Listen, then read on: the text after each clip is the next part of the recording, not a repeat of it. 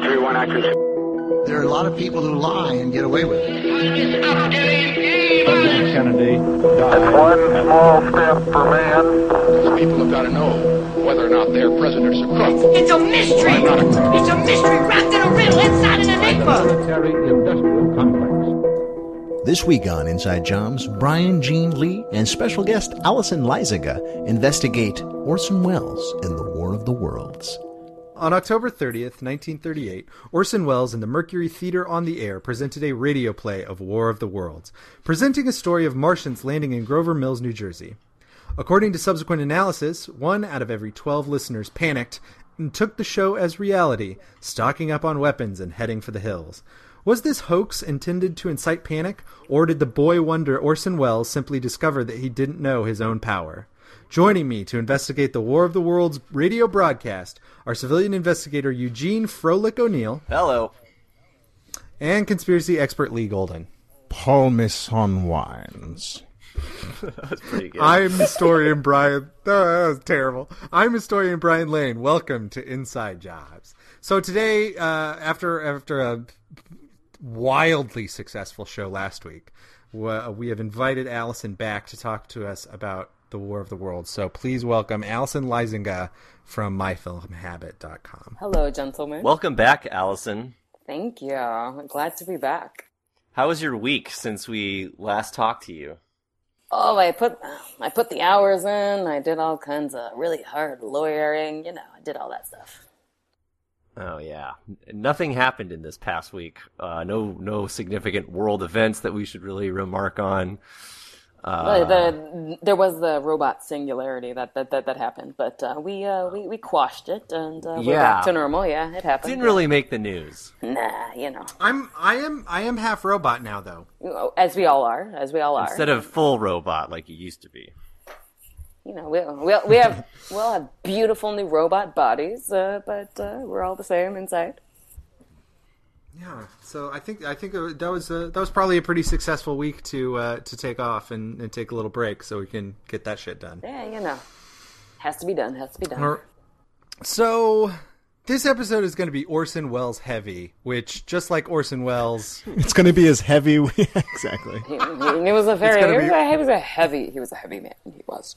It's going to be Orson Welles light, Orson Welles heavy. Because we're talking about the period of Orson Welles' life where he was had ravishing good looks and a great hairdo and was at the height of his powers, or approaching them. He was so young, youthful and svelte. He was in the story that we're going to be talking about in the War of the Worlds. Orson Welles was 22. Yeah. Double deuce, which is just embarrassing for everyone else to have this kind of power at such a young age. Basically, every year of my life, I feel more and more horrible about myself based on what Orson Welles had accomplished Lee, at whatever point in in life. You were life. 27, 28 until you had incited your first national panic. Yeah, exactly. Yeah, you had to wait until you were 29 to even get your own podcast. Yeah, exactly. It wasn't until then that I infuriated William Randolph Hearst, and he tried to destroy every copy of my podcast. Yeah, luckily Inside Jobs is a nickname for his mistress's clit. God. So the one thing that I always tell people that, like, if you really want to feel sad about how old you are, is that George Harrison was 27 when the Beatles ended. So he had already experienced all of that Beatlemania and participated on all those albums by the time he was 27. That's well, terrifying. I wasn't even born yet when the Beatles broke up, so I'm not doing too bad either. Man, wait, Gene, you're 81? Yeah. Or 80? I'm 80 years old. 81 years old. No, you were born in 1981? Yes, hence all of my usernames end with 81. Yeah, I'm not on Xbox. Or Hotmail. Oh. Or GeoCities. Or AOL Hometown. I'll bring it back to that. Prodigy.net. All those jokes that we made last week are still ringing true today. So long ago. But yes, Orson Welles is a very interesting story because he was one of these guys who burned brightly and then had a very steady decline. Although so he went full Miley Cyrus. He was the anti-Regis Philbin. He was just burned. Burned forever. Who's been knocking him out of the parks every day of his life. Who's still making us laugh today. But Orson Welles has a kind of sad beginning story because he was born in Kenosha, Wisconsin.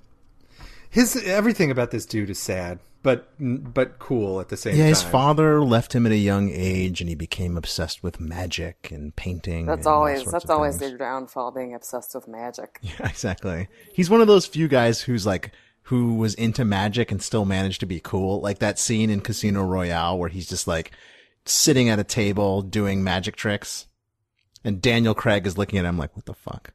He was interested in magic. He was interested in the theater, and by the time he was 15, he was an orphan. Both his mother and father were dead, and he kind of took it upon himself, studying in this a boys' school near Chicago. He kind of took it upon himself to become this, Shakespearean master. Shakespearean master. He moved to Ireland, and he started performing in Shakespeare plays. He convinced people he was this great American actor. Yeah, but he was this great American actor, and so he had always been very smart. He was reading and writing about Shakespeare from the age of 5. As Lee mentioned, he was into magic, and he was into all sorts of performative types of things. Magic the Gathering too. Yeah, he was in Magic the Gathering, Netrunner. He played a lot of Settlers of Catan. He was really good at Mafia. So essentially, just any parlor game, he could really knock it out of the park. All the real sexy charades. Yeah. He wanted to be a painter originally. The film F is for Fake, or F for Fake. He tells a lot about. Yeah, Dial F for Murder. He tells a lot about his childhood. Some of it is probably apocryphal given the nature of the film, but if you kind of want some insight into his personality, you should definitely check out that movie. I will be checking out that movie. I definitely will. That is definitely one of my favorite movies of all time. Except for it is a film. Oh, that's right. That's F right. is for film. Yeah, it says in the movie. Film. It is not M is for movie. F is Dial M for movie. F is for fake film. So yeah, he got this start and was burning brightly. And after his stay in Ireland. After his stay in Ireland, he moved back to the United States. Teamed up with John Houseman, right? The famous showman. Yeah, famous theater performer. So in the 1930s, with the Great Depression and the ascendancy to the presidency of FDR, we had the New Deal. And the New Deal was kind of all these involved a lot of make-work programs. Like so the you had Theater Project. you had the Works Project Administration, which was involved in a lot of essentially government subsidies for art. And so if you go around the country, I think I heard something recently that a lot of them have been taken down at this point. But if you go around the country, a lot of old post offices will have murals painted on them or in them. And those are a product of the fact that the WPA hired artists to go to the post offices and paint murals. And the murals are often on some sort of American theme: freedom, liberty, racism, freedom of speech, racism, polio. So it's all sorts of those kinds of things, and this is what they did. They hired playwrights, they hired authors, they hired artists and sculptors to do art, but in the service of municipal works or community works or even government actions. So Orson Welles and John Houseman were involved in the WPA, and they were working for the theater aspect. So the Federal Theater Project, right? Yeah. So they were working in Broadway, and they were producing these Voodoo Macbeth, very cutting edge and in somewhat avant-garde plays that really, because of Orson Welles' association with them, were already sensations. But then they would do things like have a version of Macbeth with an all-black cast reset in Haiti. With all voodoo aspects and all of the witches, the Wayward Sisters were all like voodoo priestesses. That's pretty exciting. Yeah, you can see footage of it online, Allison. You should check it out. There's no extant version of the whole play, but it looks really exciting. And basically they gave Houseman and Wells this African American theater group, and no one really knew what to do with them, and so Wells was like decided to do this voodoo Macbeth, and it's super cool. And then they did like an all puppet Faustus or something. Puppets. The really cool one is because this is the 1930s mind. There was a Julius Caesar that was done in like a futurist style, so it looks all fascist style. And all of the assassins and Julius Caesar take on these very fascist, like jackboots, and military. The design uniforms. The lighting and the sets are all very minimalist, but sort of neo-fascist, or fascist rather. There's a lot of awesome photographs of it online. And there's also that movie, Me and Orson Welles, that's about it. A lot of these things weren't filmed, so you have to rely on the photos. But Me and Orson Welles actually is a horrible movie, but it does a good job of recreating that production. And then also the film Cradle Will Rock also is a good portrayal of this whole era. Yeah, Cradle Will Rock is kind of a good point to start, because Orson Welles was working in the theater because he loved the theater, and he was funded in part by the government. But he also was a showman, and he wanted to be a celebrity. So he was also working on the radio.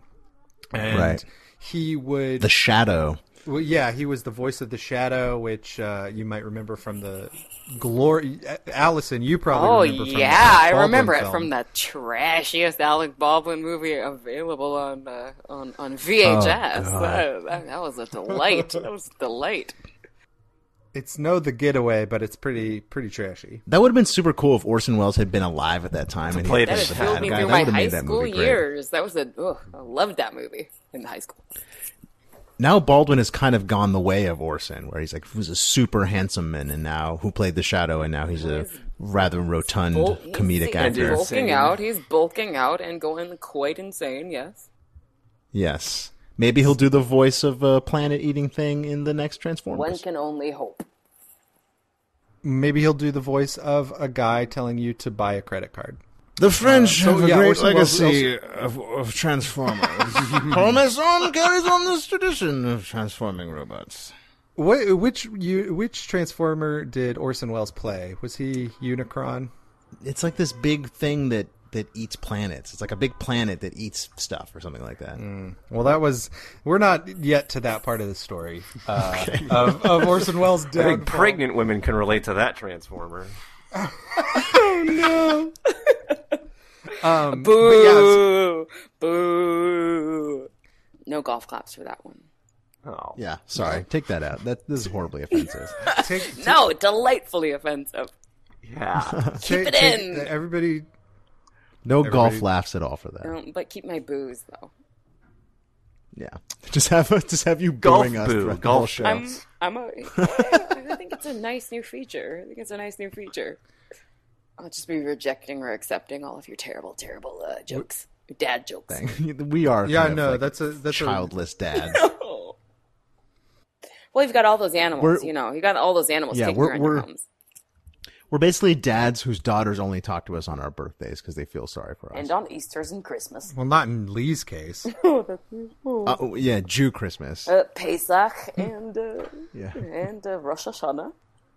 Right, when we're eating Christian babies, it's celebrating our money god.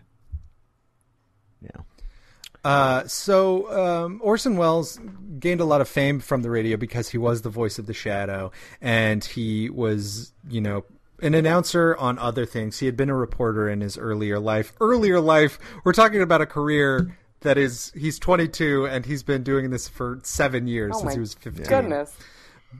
He was doing so much stuff at the time that he would literally take an ambulance around town to get to his next gig, basically. In fact, if you look up Orson Wellesing on, what's it called? Urban Dictionary, it basically means to drive terribly. Because he used to commandeer ambulances to do as such. It's a young man on the go. He would, rehearse it all morning, and then he would take the ambulance over to the radio station and record The Shadow or any of his other radio jobs. And then he would go to like a fancy restaurant and have a crazy dinner that was like 2 steaks, 2 full baked potatoes, an entire bottle of rum, and an entire pineapple. And then crazy drunken adventure. It's like sounds like the best life possible. And then he would go back to the theater and rehearse all night. And eventually he got so popular that he was funded to get together a group of actors known as the Mercury Players, and the Mercury Players were allowed to go on. They all had mercury poisoning. Yeah, they were like Jeremy Piven. They ate so much sushi that they got mercury poison and had to quit the latest what's his name episode of Douchebags. Yeah. Hollywood Douchebags. So Orson Welles and the Mercury Players, who are people like Agnes Moorehead, which is the greatest last name in all of Hollywood acting, and Joseph Cotten. Yes, who is in a lot of Orson Welles' films, including Citizen Kane. But this was obviously before his filmmaking days. Yeah, this is before the filmmaking days because they were only 22. Yes. Actually, Joseph Cotten starred in Orson Welles' first movie that we only recently learned about, Too Much Johnson. Yes. So there's that. The Mercury Players were in charge of doing radio adaptations and radio plays on the radio, like on 8 p.m. for like a half hour. They would do, you could listen to a lot of them. They would do like Vanity Fair or Hearts of Darkness, stuff like that. Or even like The Magnificent Ambersons, which Orson later was a movie. Yeah. And so it got to the point where they were like, oh, we have this Halloween episode coming up on October 30th, 1938. And 2 of the writers for the group, Anne Froelich and Howard Koch, were looking around trying to figure out something to write, and they found War of the Worlds, which is set in Jesus Christ. Whoa. I don't know. Is that your butt, dude? It's like a big rig going by. It's just the idea of fun that happens on Linden Street. But yeah, no, they found War of the Worlds, and they found it actually kind of boring. They thought it was a really slow-moving and not very exciting story set in 1898 in England about a Martian invasion that plays out across the English countryside until the Martians are killed by Earth germs. Spoiler alert. Well, at this point, the book is 115 years old. Yeah, but if you want a good version of the Steven Spielberg film yet. Oh god, that movie's horrible. But you know what is awesome is the second edition of League of Extraordinary Gentlemen, where it talks about how Alan Quatermain and Dr. Jekyll and Nina Harker, Harker, take down the aliens. It's amazing. With Mr. Hyde. And Captain Nemo. You should check that out. It's really cool. So anyway, the Tom Cruise version is pretty delightful. Who can forget him? Is that who plays his son? Is it Anton Yelchin or somebody like that? No. Just some meathead. Shit. I don't know. It's Meathead from All in the Family. Oh, Anton Yelchin plays Mel Gibson's son in that Bunny movie. Oh. Yeah. And the Beaver movie. He's also Chekhov. Yeah, that's true. Yeah, that's delightful. Victor. Probably the best. God. Probably the best character in that film. Because he's not played by the wrong race. Shit. That's Lee's current problem with Star Trek. So they decided to take the War of the Worlds story and update it to the present era, that is 1938. And so if you consider that 1938 is about, 5 years after January 30th, 1933. And so it's definitely in a period of fear in Europe. The Hindenburg disaster was roughly 1 year prior to the War of the Worlds broadcast. It was a post-Hindenburg world. Yeah. Although our do-nothing Congress was still living in a pre-Hindenburg world. Yeah. So, they hadn't seen that movie with George C. Scott yet. So how much actually had to be updated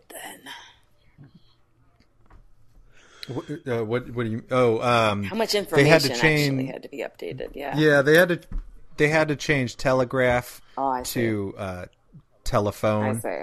They had to turn illegal alien to space alien. You guys are the worst. Man, it's great to have an actual conscience on this show. It's wonderful. Yeah, What they actually decided to do was to take the book, which is told in the first person of just some dude, and they were adapting it for the radio. They were going to make it like an actual radio program. Mm-hmm. And so Leonard Maltin once described it as radio verite. Yes, that is a good way to describe it. It is done in such a way that they're like, okay, we're now going to have this orchestra playing for you, and then the orchestra plays for an excruciatingly long time. As they do. Like minutes. And then they break in and they're like, sorry to interrupt this program, but we've just had a report of explosions on Mars. Anyway, back to the orchestra. And they timed that out at the same time that other shows, more popular shows, had their commercial or would go to a musical guest. So basically, back in the day, a lot of the comedic shows were a lot like SNL in that they would have like comedy sequences and then some bullshit musical guests, and everyone would change the channel. So they timed out the parts where they interrupt the programming to report at the times that they knew people were switching from the other programs to different stuff. So they figured that people would be like, the musical guest's on. I hate Miley Cyrus. They'd switch it to the next channel, and then they'd hear that aliens are invading and not know the context that they sort of introduced it as a Halloween spoof episode and freak out. And a lot of people actually didn't even hear the alien stuff. They just thought that there was an attack or a war, and they thought it might be the Germans. If you go back and find an actual recording of the broadcast, which are available, you could just go on YouTube. It's very easy. It seems impossible to believe that anyone would mistake it for being real, because they say right at the top of the show, this is Mercury Theater players with War of the Worlds, their radio adaptation, blah, blah, blah. But then at about 5 minutes into the program, as Lee mentioned, the most popular radio show cut to a singing group that was terrible. And so people switched, got up, if they weren't lazy, they got up to their radios and they switched the dial, and they might come in and hear this broadcast of like, oh, there's been explosions on Mars. And then a couple of minutes later, it's like, oh, there have been explosions in New Jersey. Oh, there have been reports of a capsule of some sort in New Jersey. And so then they break in, and they're just like, okay, we're going to the news. This is a proper news bulletin. And they're like, we're going to our roving reporter out in New Jersey at Grover's Mill. Mm-hmm. And they cut to this guy, and it's a very Hindenburg-esque kind of scenario where this guy is... He played them, the Hindenburg reports, actually played it to the Mercury Theater cast, Wells did, so that he could kind of get across the type of tone and urgency he was going for in their performances. Right, exactly. And so you have this guy, he's kind of like, yes, there's some sort of capsule. It seems like there's something is extruding out, and it's spraying, and then it just sort of cuts out. And it cuts out for an achingly long period of time before they finally have, I believe it's Orson Welles himself, come back on, and he's like, we're sorry, something has gone wrong technically with our reporter out there. And then they cut to another reporter who's elsewhere looking at a different capsule, and then that capsule starts spraying poison gas everywhere. And that reporter suddenly, he also cuts out. And it's for the it sounds absurd to say like, oh, there was a panic because a radio show, and if you do listen to the recording the old recording of the broadcast. It's recorded into slabs of granite. I think it qualifies. It qualifies.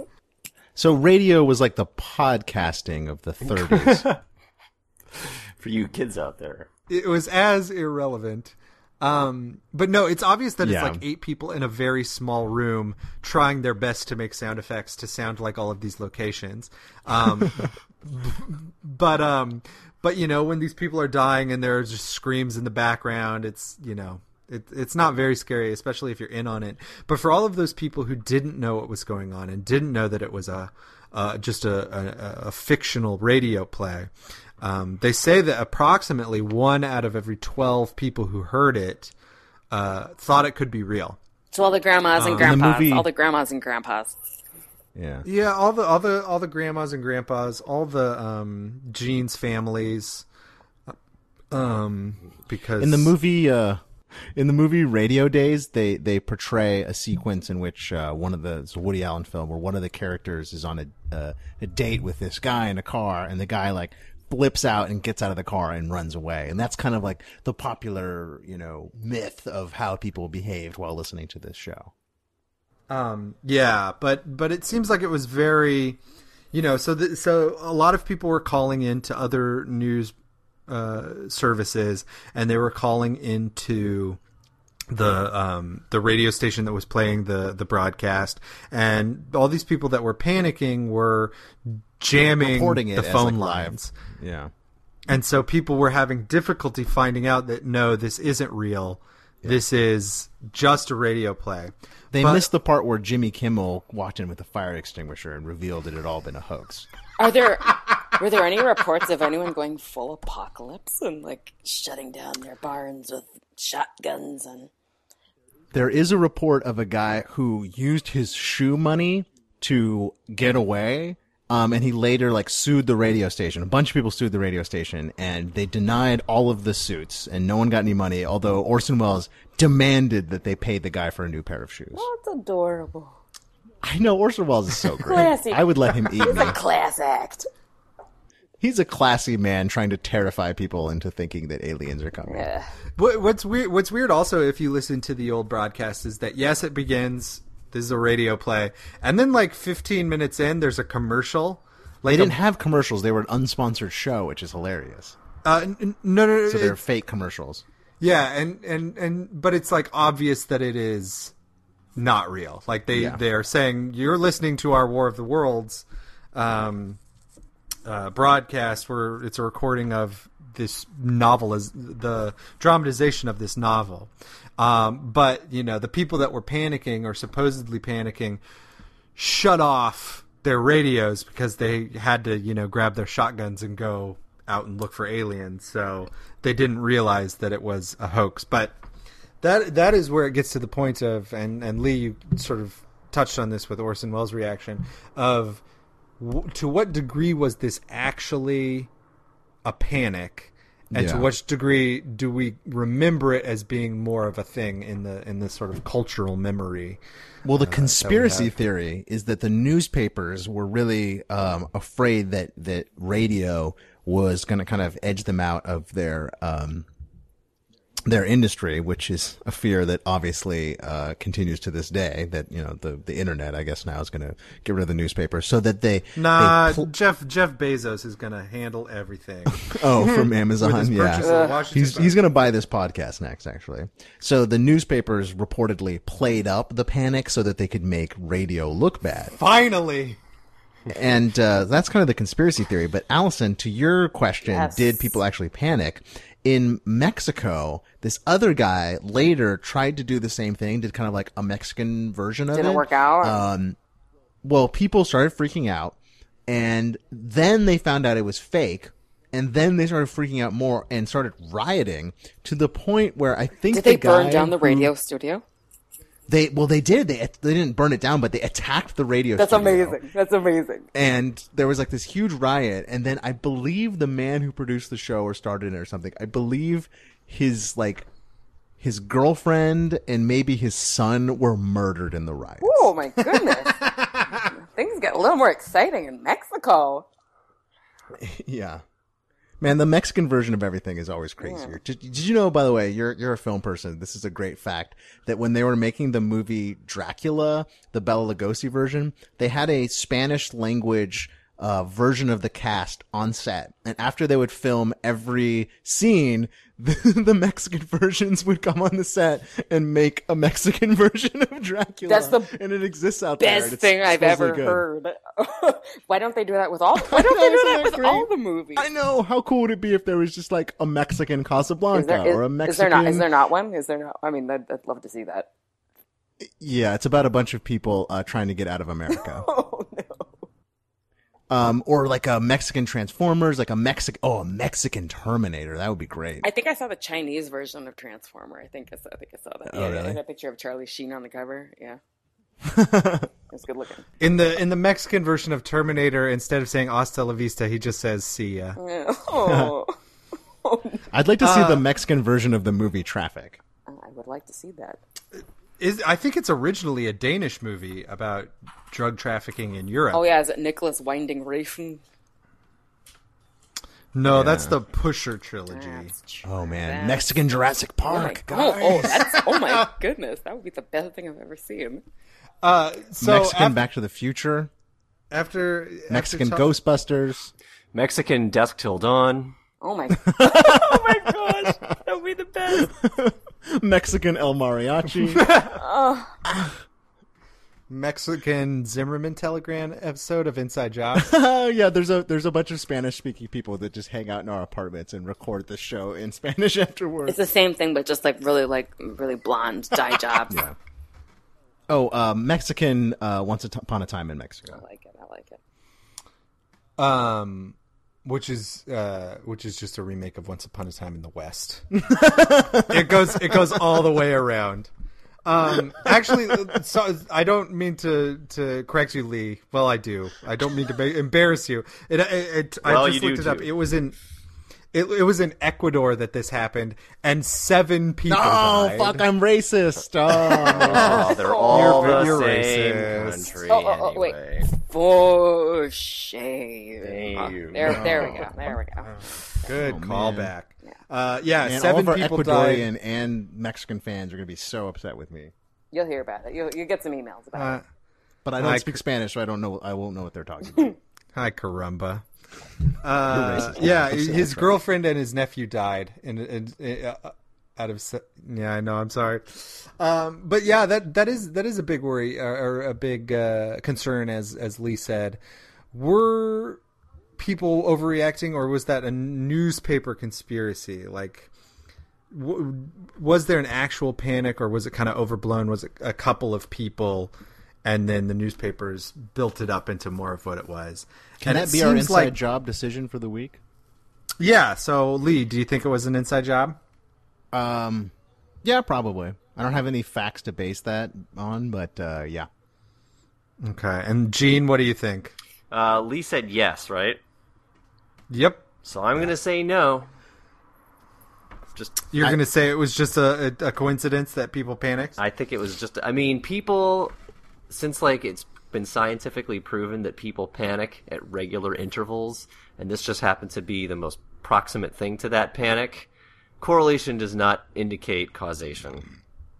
No. People love panicking. So what do you think was actually causing the panic? I don't know. What were some other things that happened around that time? Mexican Dracula. Probably. I'm going to go with Mexican Dracula. Yeah, I'll go with that too. I like. So wait, Allison, you're saying it was the Mexican Dracula? Mexican Dracula. I mean, come on, right? El Dracula. Yeah, it would be La Dracula. Yeah.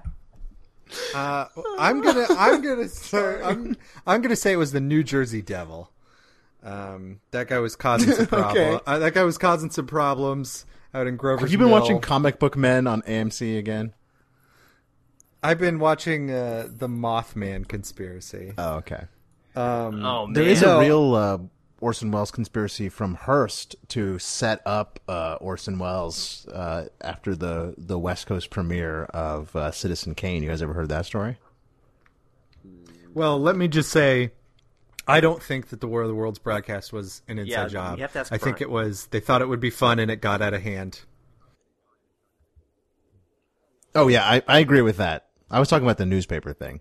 Yeah, I don't think that's true. I think it's just like one of those other things where the cultural memory of the time was warped because there wasn't, media wasn't as prevalent as it has become. World War II is very similar. People remember this big war. Millions of people died. A bunch of people went overseas. Horrible human atrocities, war crimes. But really, it was just a radio show.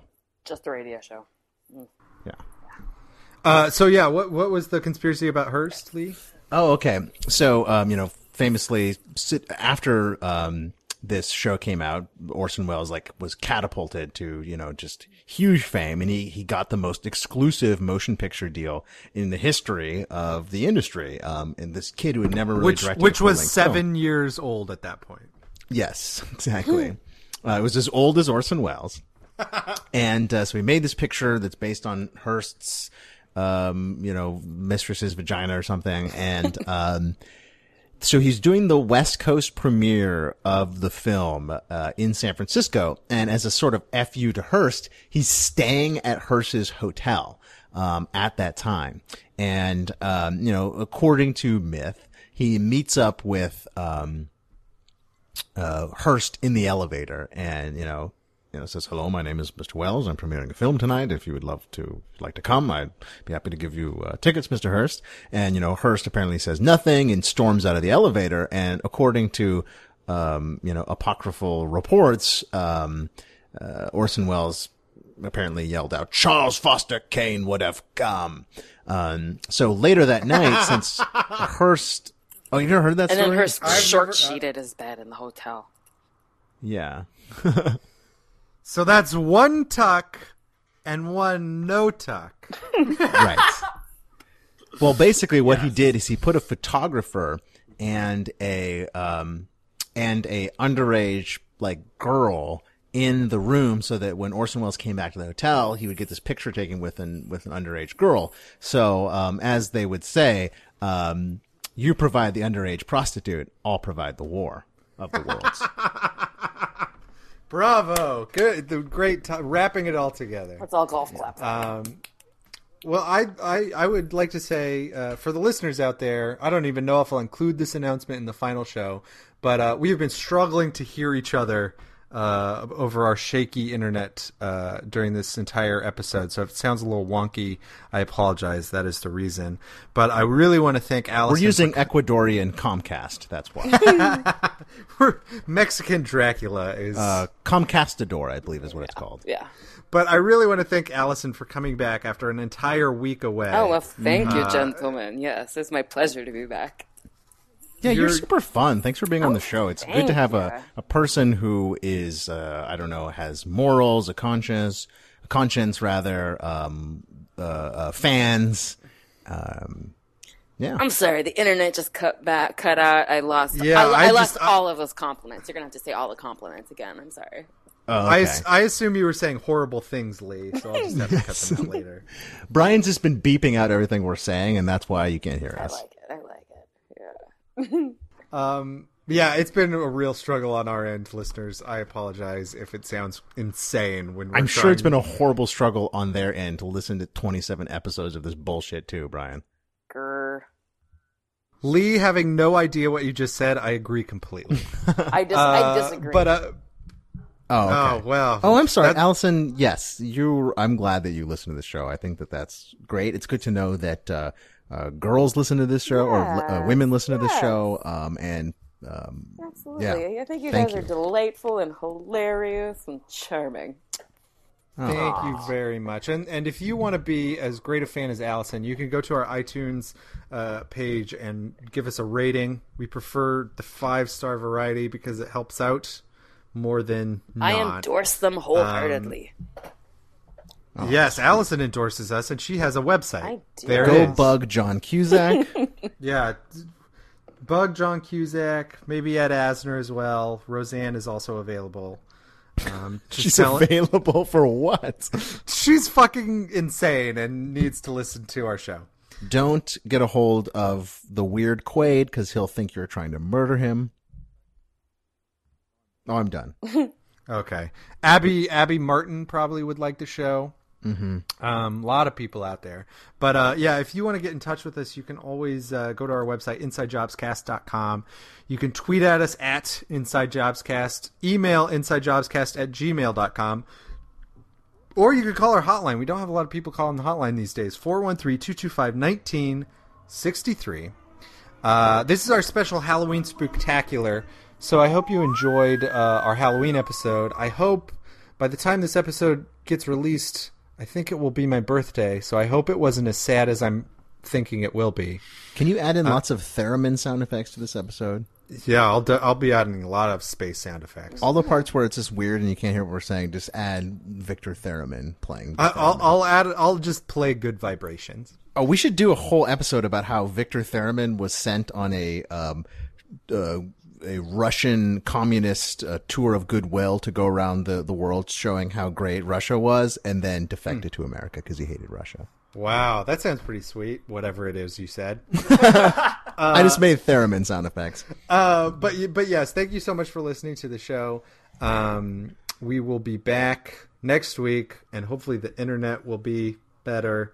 Until then, follow the money.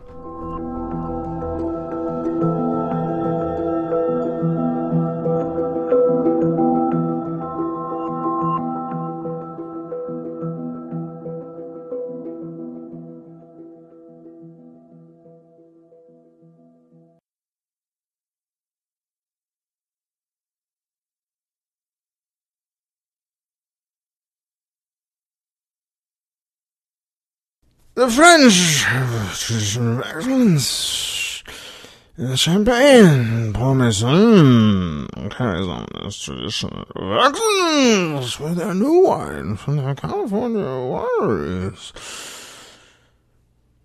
Tradition of French excellence.